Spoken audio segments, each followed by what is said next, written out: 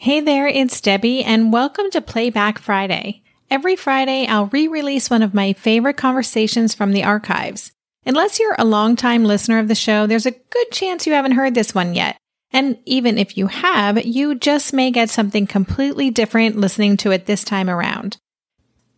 See, here's the interesting thing is that it was put in my IEP, he needs to forever be in special education because he's an anxious person.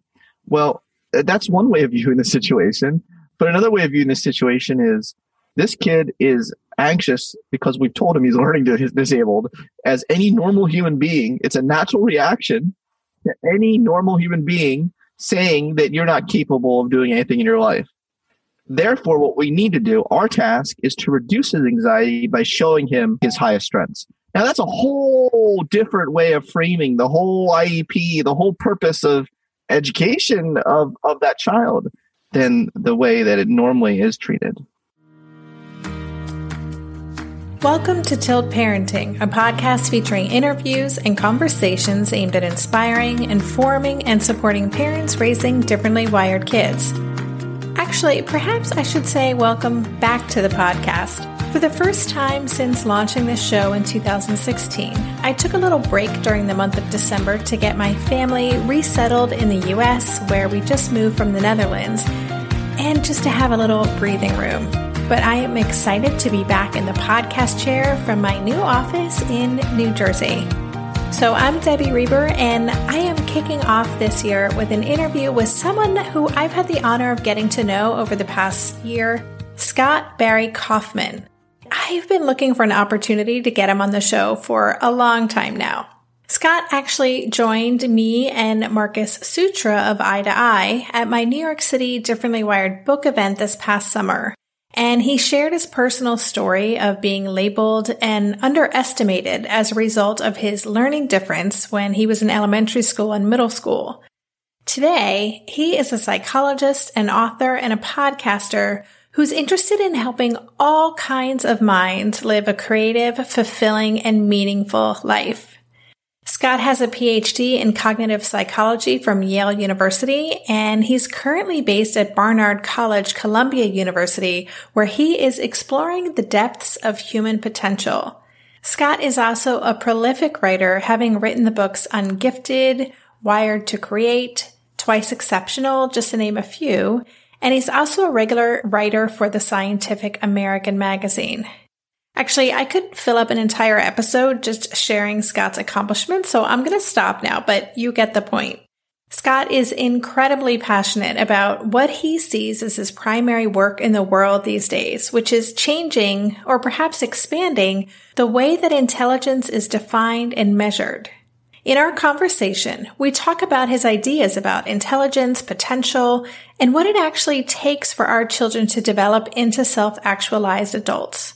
I hope you enjoy our conversation. And just a few short announcements before I get to the episode.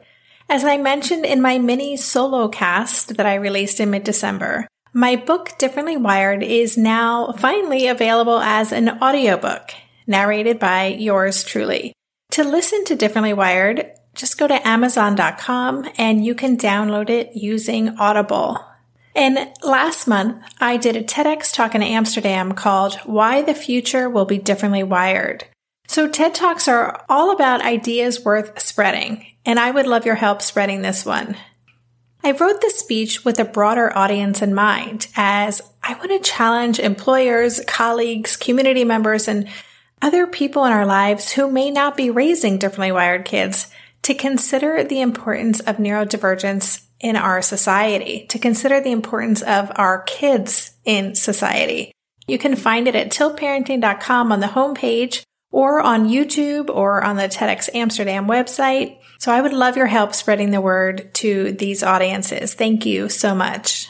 Oh, and one more thing. I just want to give you a heads up that next week, I'm also releasing a very exciting episode with another guest I've been wanting to have on the show for a long time, Julie Lythcott-Hames, the author of the fantastic book, How to Raise an Adult. So that will be dropping next Tuesday, January 15th. Make sure to listen to that one. It's also a great episode.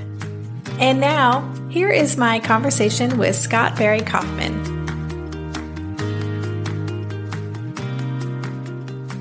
Hey, Scott, welcome to the podcast.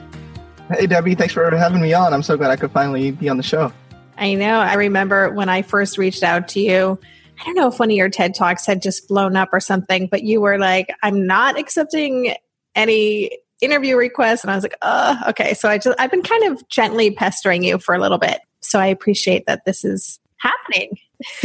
Yeah. So you and I had a chance to talk this summer at my book stop in New York. We did an awesome panel with Marcus Sutra from Eye to Eye. And in that conversation, you shared your story. You know, I know that the work that you do is really personal for you, and that's how you got into the work, and your work encompasses so many different facets now. So I would never pigeonhole you, but I would love to know a little bit about your own journey, who you were as a young child and a student to where you are today, and how you went through that transition. Okay, so I was always a very creative, quirky kid, I guess you could say.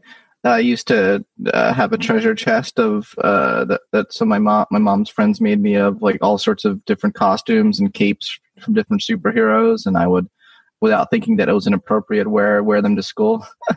I just was ravenously curious and interested in everything.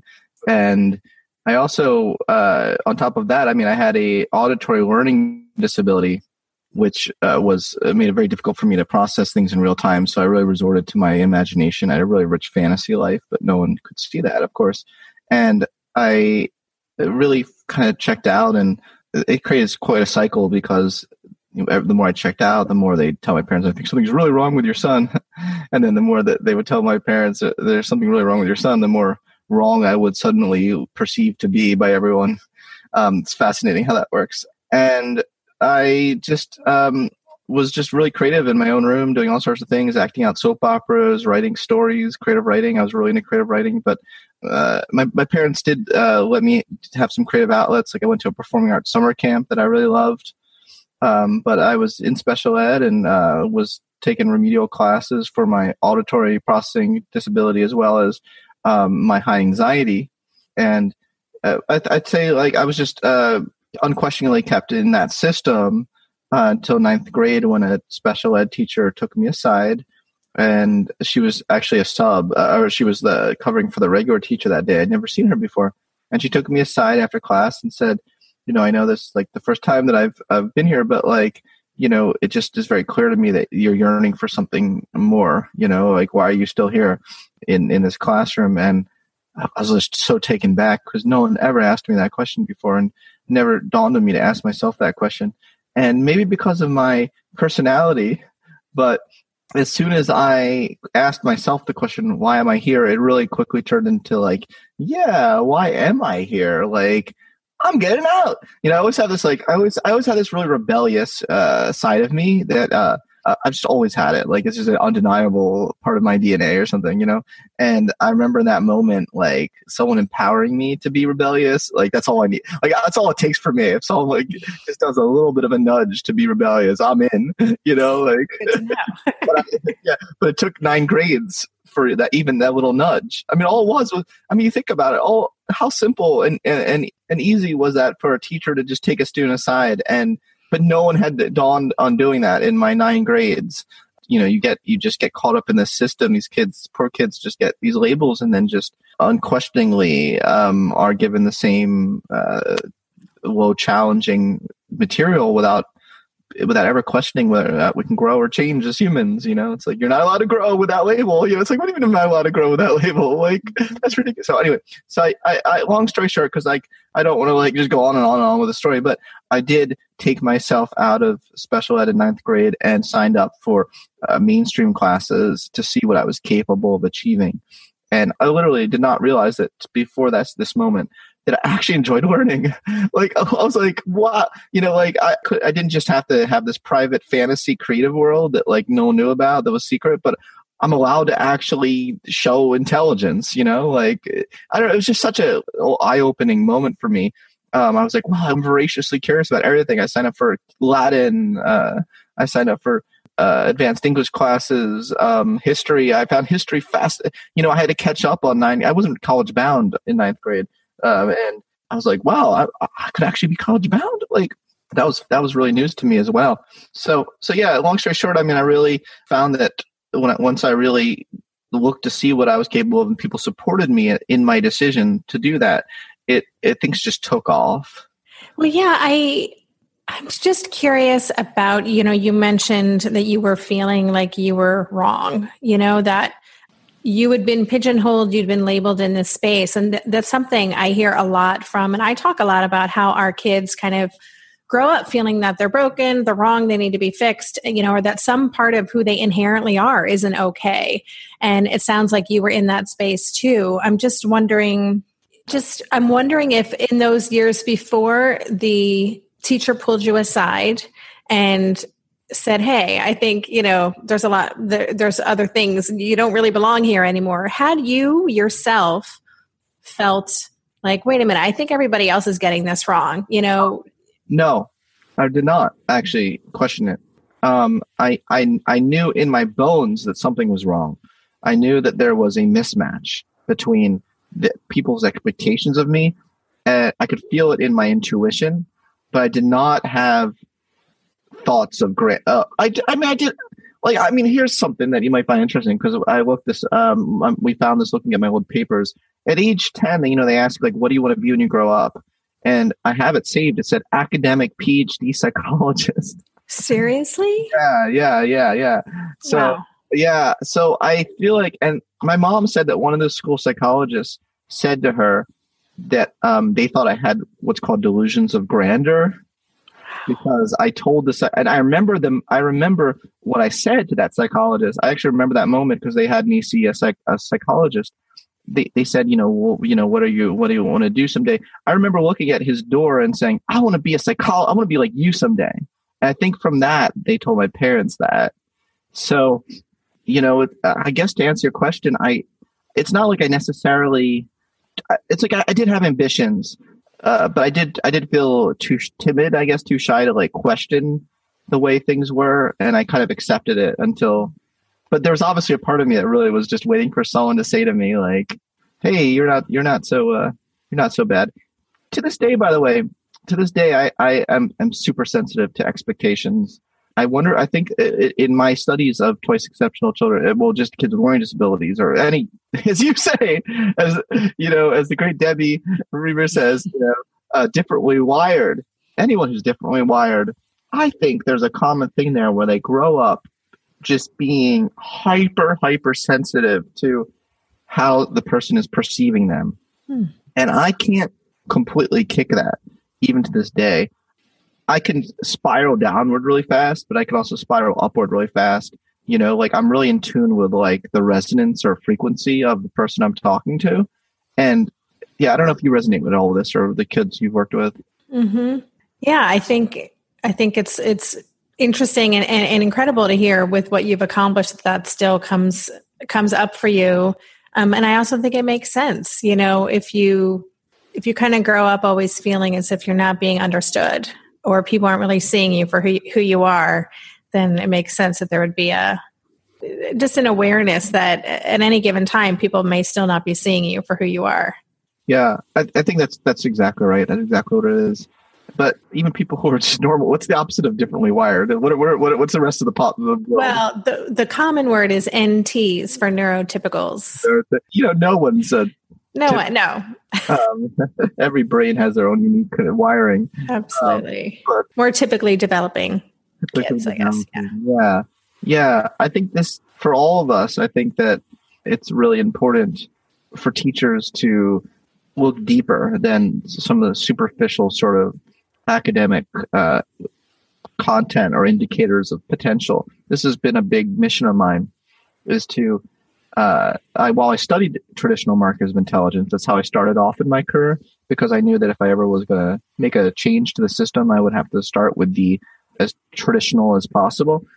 I came to realize just how much these tests lack fundamental humanity of an individual. And, some scientists might cringe at what I just said, like, oh, that's really like non-scientific, airy-fairy sort of thing to say. But I have scientifically shown throughout my career that that is the case. Like I've studied extra dimensions of what it means to be a human and have tried to systematically show how much we're missing out on those things, especially imagination. That was a big research interest of mine that is not captured by an IQ test. Mm-hmm. We'll be right back after this quick break. This year, I've been working on becoming more attuned to my body, and so I'm starting to really recognize how periodic spikes in anxiety or disruptions to my routines can seriously throw my whole system off. And as I've been traveling a ton this past month, which is both disruptive and somewhat stressful, I'm especially glad that I have the extra support of Synbiotic Plus, a 3-in-1 supplement from Ritual with clinically studied prebiotics, probiotics, and a postbiotic to support a balanced gut microbiome. Synbiotic Plus provides fuel to the cells that make up the gut lining to support a healthy gut barrier. And it comes in this very cool minty delayed release capsule, which was specifically designed to help survive the harsh conditions of the upper GI tract for delivery to the colon. The bonus is that the capsules don't need to be refrigerated, so I can easily bring them with me in my carry-on. On a personal level, I love that Ritual is committed to sustainability. They're a female-founded B Corp, meaning they are holding themselves accountable long-term to not only think about their company's financial health, but also the health of people and our planet. There's no more shame in your gut game. Synbiotic Plus and Ritual are here to celebrate, not hide your insides. Get 25% off your first month for a limited time at ritual.com/tilt. Start Ritual or add Synbiotic Plus to your subscription today. That's ritual.com/tilt for 25% off. Hey there, it's Debbie. I love making this show and sharing conversations about how to support our awesome neurodivergent kids. I've seen how even one little insight from an interview can spark a big shift in daily life. But I know that raising complex kids can be messy and lonely. And just when we think we figured it out, something comes up that boots us right back to feeling overwhelmed and stuck. That's why I've poured everything into creating a way for parents like us navigating complex parenting journeys to join together and chart a path that feels positive, hopeful, and doable. It's the brand new Differently Wired Club experience. In the club, you'll get personal support from me and other seasoned parent coaches, 6 live calls every month where you can connect and get your personal questions answered, the opportunity to learn directly from authors and experts like I have on this show, monthly themes for getting specific and tactical, an exclusive private podcast feed, and the best, most generous community of parents. Seriously, these folks show up for themselves and each other, and that right there is really everything, because it's a daily reminder that we're not alone. Our kids aren't broken, and we have totally got this. The recently rebooted Differently Wired Club is on a brand new platform with its very own iOS and Android app. It is such a great space. However you learn, whatever your style, no matter the ages, genders, and neurodivergent profile of your children, the Differently Wired Club can help you cultivate the positive shifts you're hoping for. Join us today by going to tiltparenting.com/club. That's tiltparenting.com/club. I hope to see you on the inside. I want to talk about your book, Ungifted, and your work that you've done in that space. I know, again, that you've done many more things since that time, but the idea of how intelligence is measured is something that comes up a lot in my community. You know, a lot of parents have kids who are twice exceptional or 2E, so their kids were either late in being identified as gifted or, you know, they aren't able to tap into the services for them. Then there's the gifted word in general that is so controversial, loaded. And then there are so many, you know, differently wired kids who do come with these incredible gifts and sensitivities and talents to share with the world, and they're completely overlooked. So can you talk a little bit about what you know, maybe a little more in depthly about what you see that's wrong with the way students are currently being identified and categorized? Oh, where do we start? How much time do we have here? Yeah. Well, first of all, the whole problem is that we're so desperate to categorize. Yeah. That's one of the problems. Yeah, that's one of the major problems.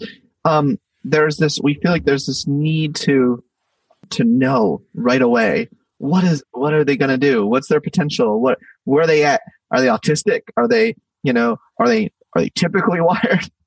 Are they ADHD? There's such a focus in most training programs in educational psychology to answer that question, and not enough attention in educational psychology training programs on asking the question, what are the highest strengths of these kids that we're serving? When you come to the table, when the kid, is referred and comes to the table, I mean, the first thing you should do is, smile at the child. And then, let's assess their character strengths. Like have them take the character strength survey, see where their top 3 strengths are, and then do your whole workup, your battery. Don't focus on the global IQ score. And there are a lot. It's really moving that trend in educational psychology to really look at the individual scatter of subtest scores. But don't just look at the subtest scores on an IQ test. Like, gain information about that child's personal goals, their classes that they're more or less engaged in, their social situation, whether or not they're bullied, whether or not they have anxiety. See, here's the interesting thing is that it was put in my IEP, he needs to forever be in special education because he's an anxious person. Well, that's one way of viewing the situation. But another way of viewing the situation is this kid is anxious because we've told him he's learning disabled. As any normal human being, it's a natural reaction to any normal human being saying that you're not capable of doing anything in your life. Therefore, what we need to do, our task, is to reduce his anxiety by showing him his highest strengths. Now, that's a whole different way of framing the whole IEP, the whole purpose of education of that child than the way that it normally is treated. Absolutely. So, first of all, just to go back to that idea of categorization, this is something I've been thinking a lot about, this need to label and identify. And based on your expertise, is that a natural instinct that we have as humans to categorize? I mean, yes, is that? It absolutely is. I mean, that's why there's prejudice. It is it serves us well in a lot of instances. Like, imagine going through the world where you couldn't categorize anything into any category. You would be sitting on people instead of chairs. You know what I mean? Right. You're all confused. So clearly that's not, it did serve us well in the course of human evolution, but it leads us astray. And especially in a school system where the categorization purpose is to really target certain level of challenge, level of content based on a paucity of information about the child, that's very problematic because you're setting up self-fulfilling prophecies without you even realizing it. And then, it's like I stay in remedial classes till 8th grade, and then I say, hey, I'm still in remedial classes. They're like, haha, we told you. It's like, but you're the one who put me in remedial classes for 8th grades. Mm-hmm. It's interesting. I'm just thinking of the Dutch education system, that I just moved back to the U.S. from the Netherlands. And while Asher was not in that system, I have many friends whose kids are in that system. My Dutch teacher explained it to me in great detail, how it works. And it's probably typical of a lot of European countries, but it is a system in which pretty early on, maybe by 5th grade, 6th grade, you are assessed and it's determined whether or not you're going to college or not. And, if you're going to be more of what we would call vo-tech here in the US. And that's it. Once you're in one of these 3 systems, the really high performing, kind of medium, and then the low performing, and that's your future all laid out for you. And it's very hard to change that once you've gone down that path. So that's the context for this question about education. If you were to create a school, the Scott Barry Kaufman School, the SBK school. SBK. I like that. The SBK school. What would that look like? Because I love this idea of strength space. I mean, that's what I believe so deeply as well. What would a school look like? It would look like a school that already exists called Bridges Academy. Oh, yeah. Yes. I visited them, and they just started a training program for Twice Exceptional. Yeah. One of their early faculty members, one of their first faculty members, and they really get those kids. I feel like when people ask me to design a school, I feel like it takes a lot of hubris to say you know the right way to design a school? I never really liked that question, and I don't really like people who answer that question too readily. I'm always suspicious of there's people with education writers, who think they know the answer. They're like, oh, I think that a lot of what I would do is have it be student driven, like sort of let them tell us to a certain degree what they need, and be like, how did my favorite psychologist, Abraham Maslow, put it? He said, we should be the role of horticulturists, like really trying to get and shape what's already there. And I always like that metaphor of the horticulturist, that as sort of like this Taoistic helper, from Buddhist philosophy.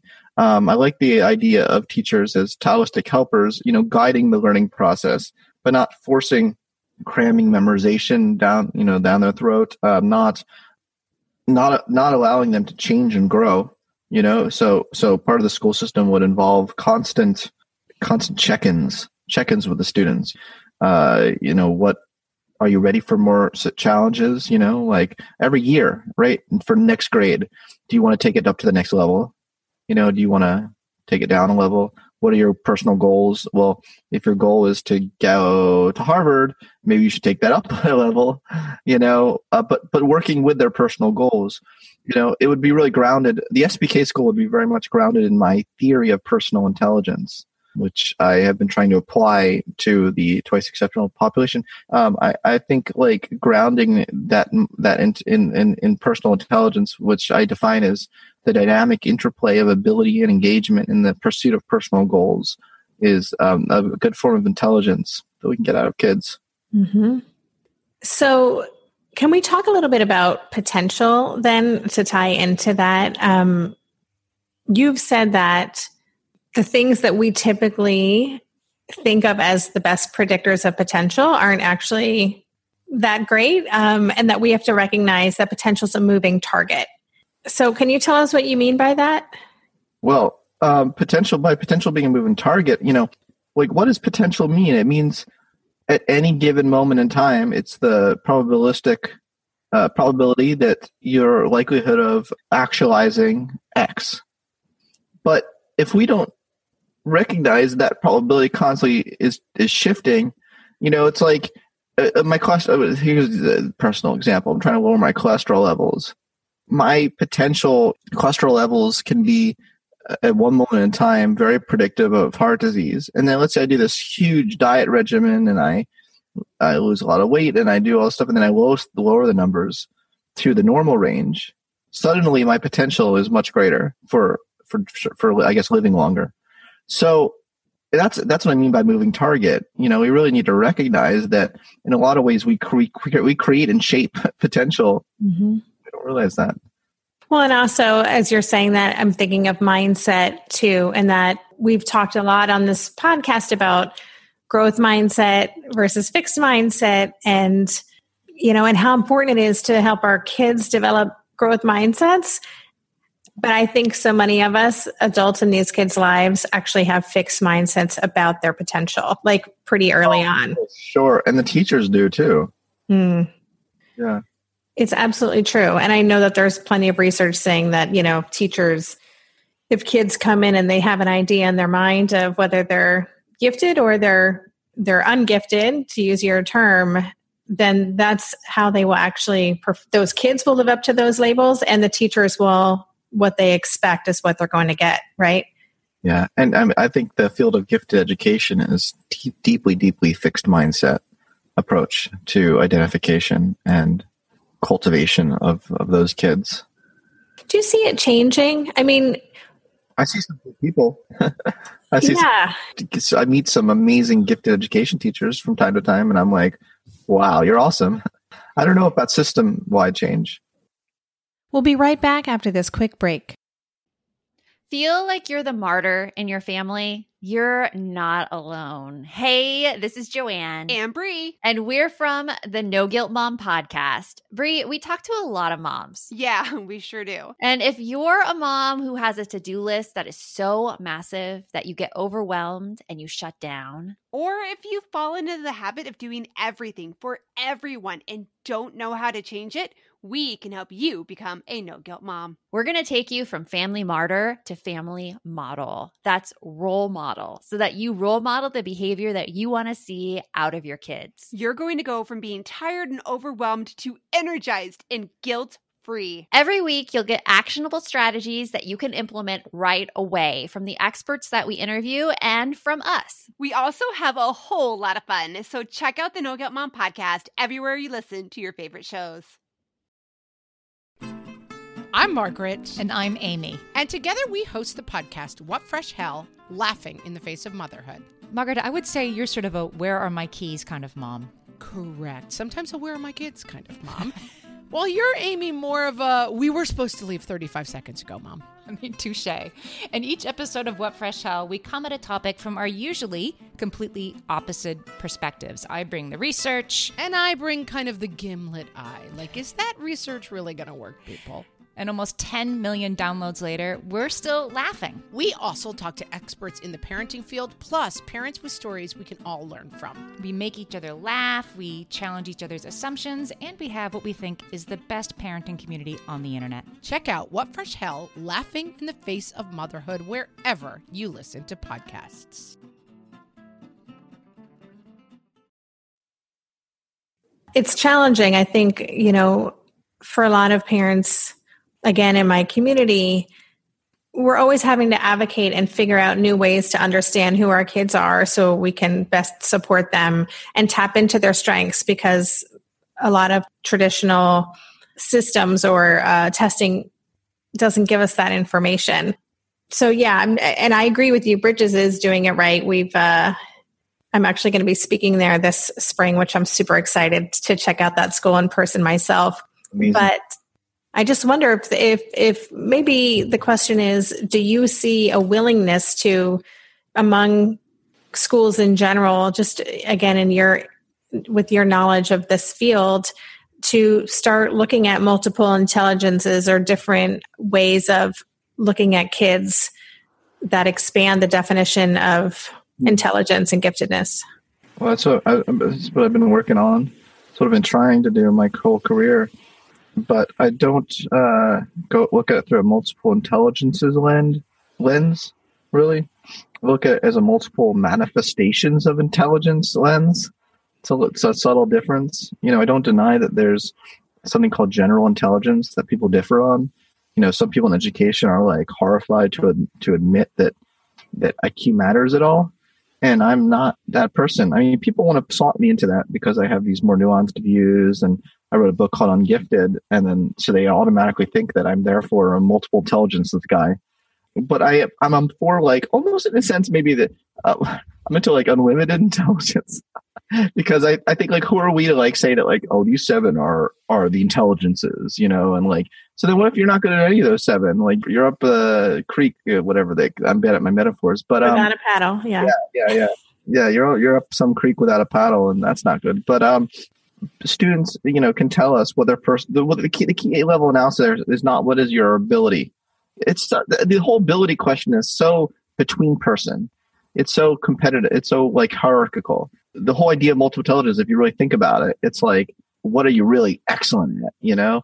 It's like, okay, everybody calm down about excellence. Like, just calm down. I'm all about self-actualization is what I'm about. Like, what does this kid want to actualize? I don't care if that's one of their intelligences. Maybe it's not their intelligence, but they still want to develop and actualize it. Who cares about their multiple intelligence level then? Like, give them the resources. Who are we to like prevent them from actualizing a potentiality or a motivation that's within them? So I get very passionate about this stuff because I think, we need to stay within the realm of science. I think science definitely shows that there's something called general intelligence, that a lot of kids who get into gifted education programs, they have a very high G score, which means that they're very quick learners across and make connections very quickly. That is a thing, like, we don't need to like sweep that under the rug. Some multiple intelligence people say, oh, that doesn't matter. All that matters are your dance ability or your like your art ability. Well, no, it does matter. It does matter a lot. It's one slice of human cognition that we shouldn't have those kids fall between the cracks either. Like, when I've studied the breadth of human potential, I don't want to neglect those who are off the charts on IQ tests, because that is predictive of something that they need help with, actually. So I'm not anti that, but I'm infinite not intelligences, but infinite goals that a child can have that we should listen to. I love that. So I'm just wondering if you have any, for parents who are listening to this, I think hopefully there's some paradigm shifting happening. One of my biggest goals in this podcast and through Tilt Parenting is to help parents lean into who their kids are. And a lot of that means shedding the expectations we have of who they'd be, what their journey will look like, what's possible for them, and instead meet them where they are and help them become the best version of themselves they can be. So, yes, I have my favorite quotes of yours I have written down. Allow our children to fully realize their best selves and then let their gifts flourish. I really like that one. Yeah. Oh, that's awesome. Thank you.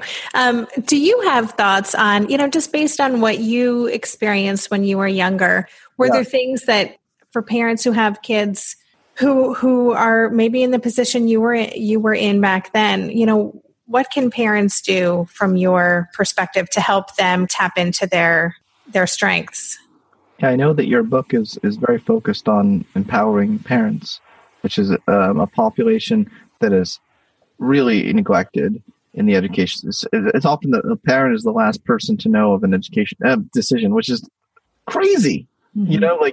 The teacher knows first, then the principal, and then the whole IEP team. But I don't know, so the thing with the parent is they know their child more than anyone. And it's really important to advocate for your child's needs and teach your child and empower your child to advocate for themselves when they're in the school system and they're away from their parents.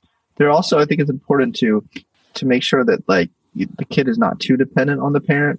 This is something that I guess a pet peeve of mine is, some of the most well-meaning parents of differently wired children create a codependency with their child, where their child, calls them from school all the time. And it's the child doesn't realize that they have the coping capacities within themselves. The parent immediately jumps in and says, I'll take care of this.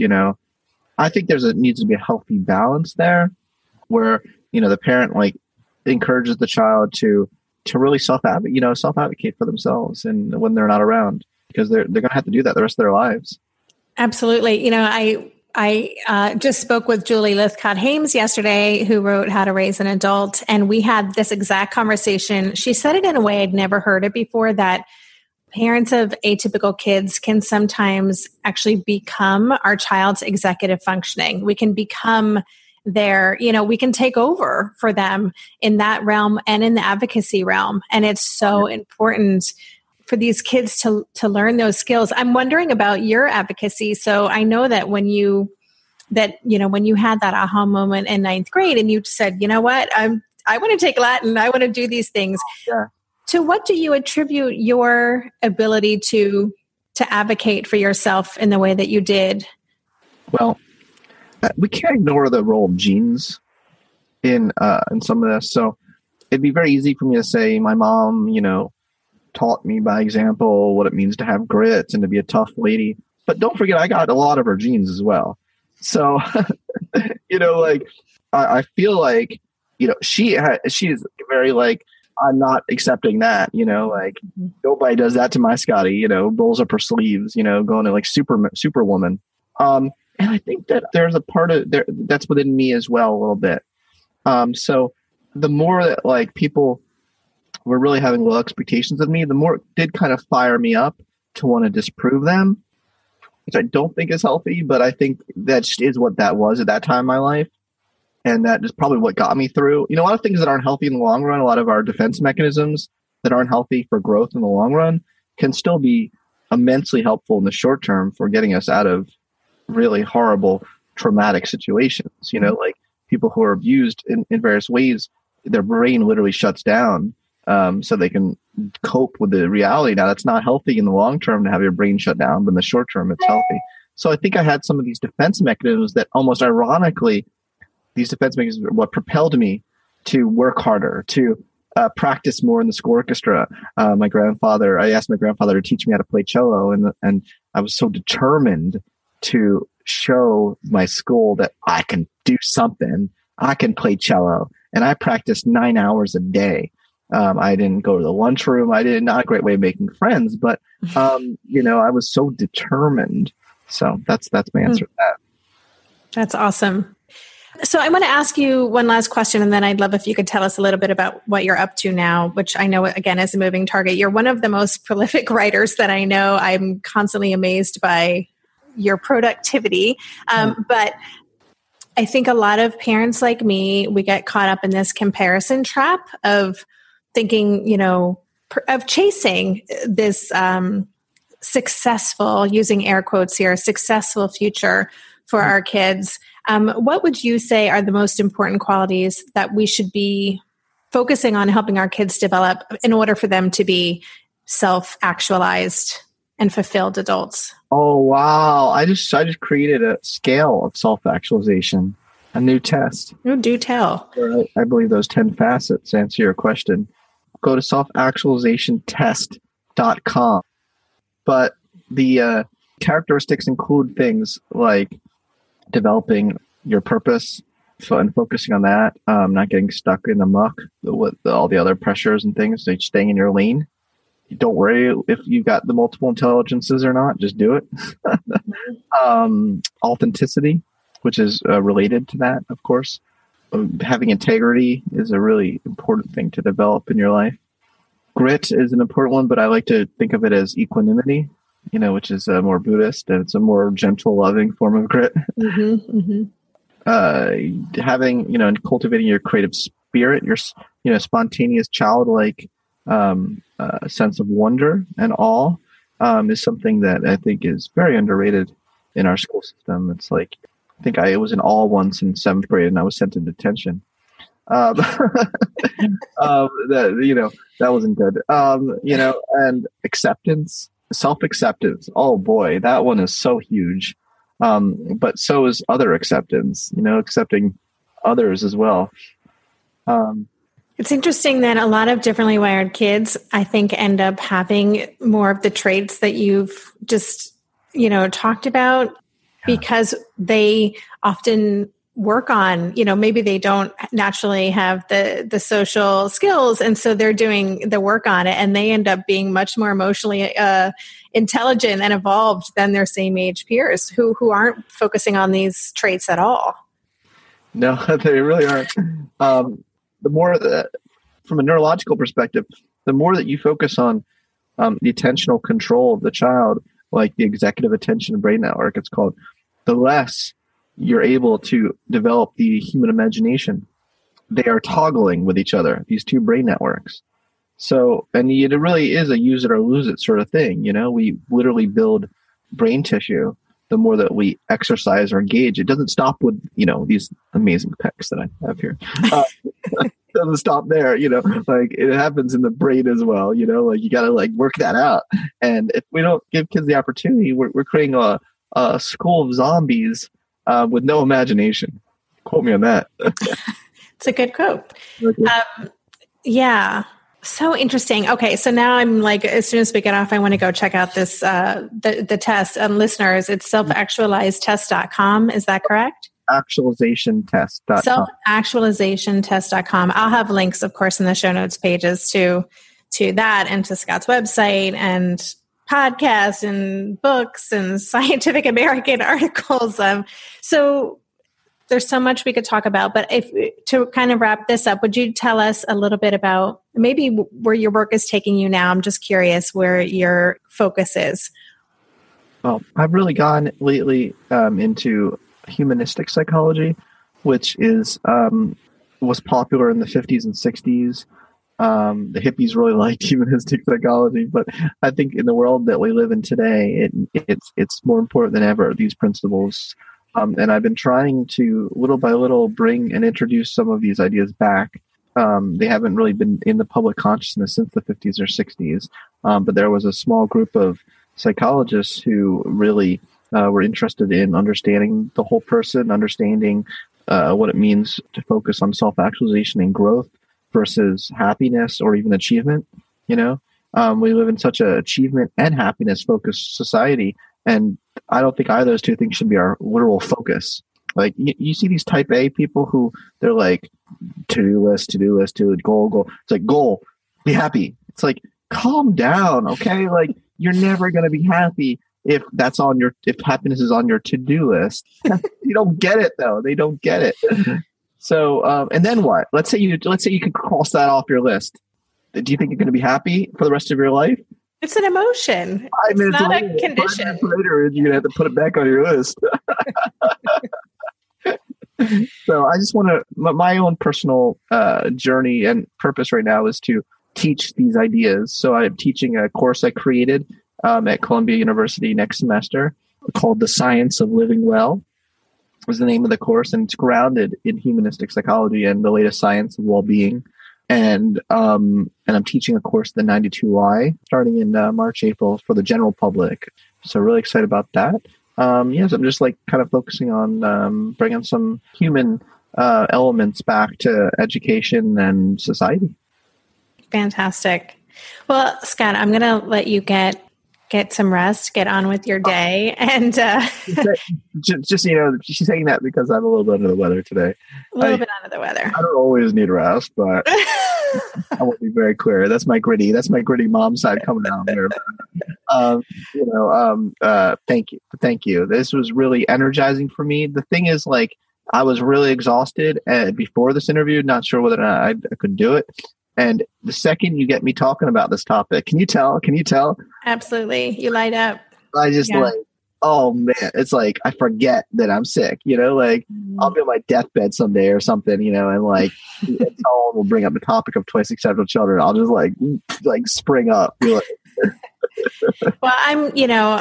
I just personally am so grateful for the work that you're doing in the world, for how you show up and just who you are. Like, I just think you're so inspiring for so many of us. So it's an honor to have you on the show. So thank you. Thanks so much for doing this. The feeling is mutual as well. Thank you. You've been listening to the Tilt Parenting Podcast. For the show notes for this episode, including links to Scott Barry Kaufman's website, his books, his podcast, which is called the Psychology Podcast, his characteristics of self-actualization scale, and all the other resources we discussed, you'll find them at tiltparenting.com/session139. If you get value out of this podcast, please consider signing up for my Patreon campaign to make a small monthly contribution to help me cover the cost of production. Even $2 a month helps. To sign up, go to patreon.com/tiltparenting, and Patreon is spelled Patreon. You can find a link on the Tilt Parenting website on any of the show notes pages.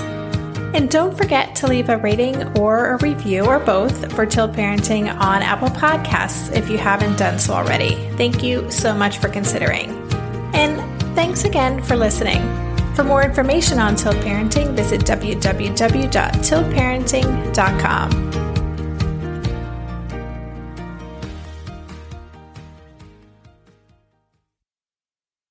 When it comes to raising kids, there's so much to consider. Things like, what do we feed them? When do we feed them? How do they sleep? What does it look like to raise kind kids? How does their nervous system work? How do I keep myself calm? What are my triggers? There's so much that comes into play, and we are distilling all of that information for you at Voices of Your Village podcast, where we bring experts in the field of early childhood and education and psychology and across the board so that you don't have to comb the internet for information. You get to show up and hang out and have shame-free, judgment-free conversations and insights into what it looks like to raise kind, empathetic, emotionally intelligent humans. I'm Alyssa Blask Campbell. I have a master's degree in early childhood education. I'm a mom of 2, and I am walking this journey right alongside you doing this work. Come hang out with me at Voices of Your Village, and we can dive into real conversations with actionable tips.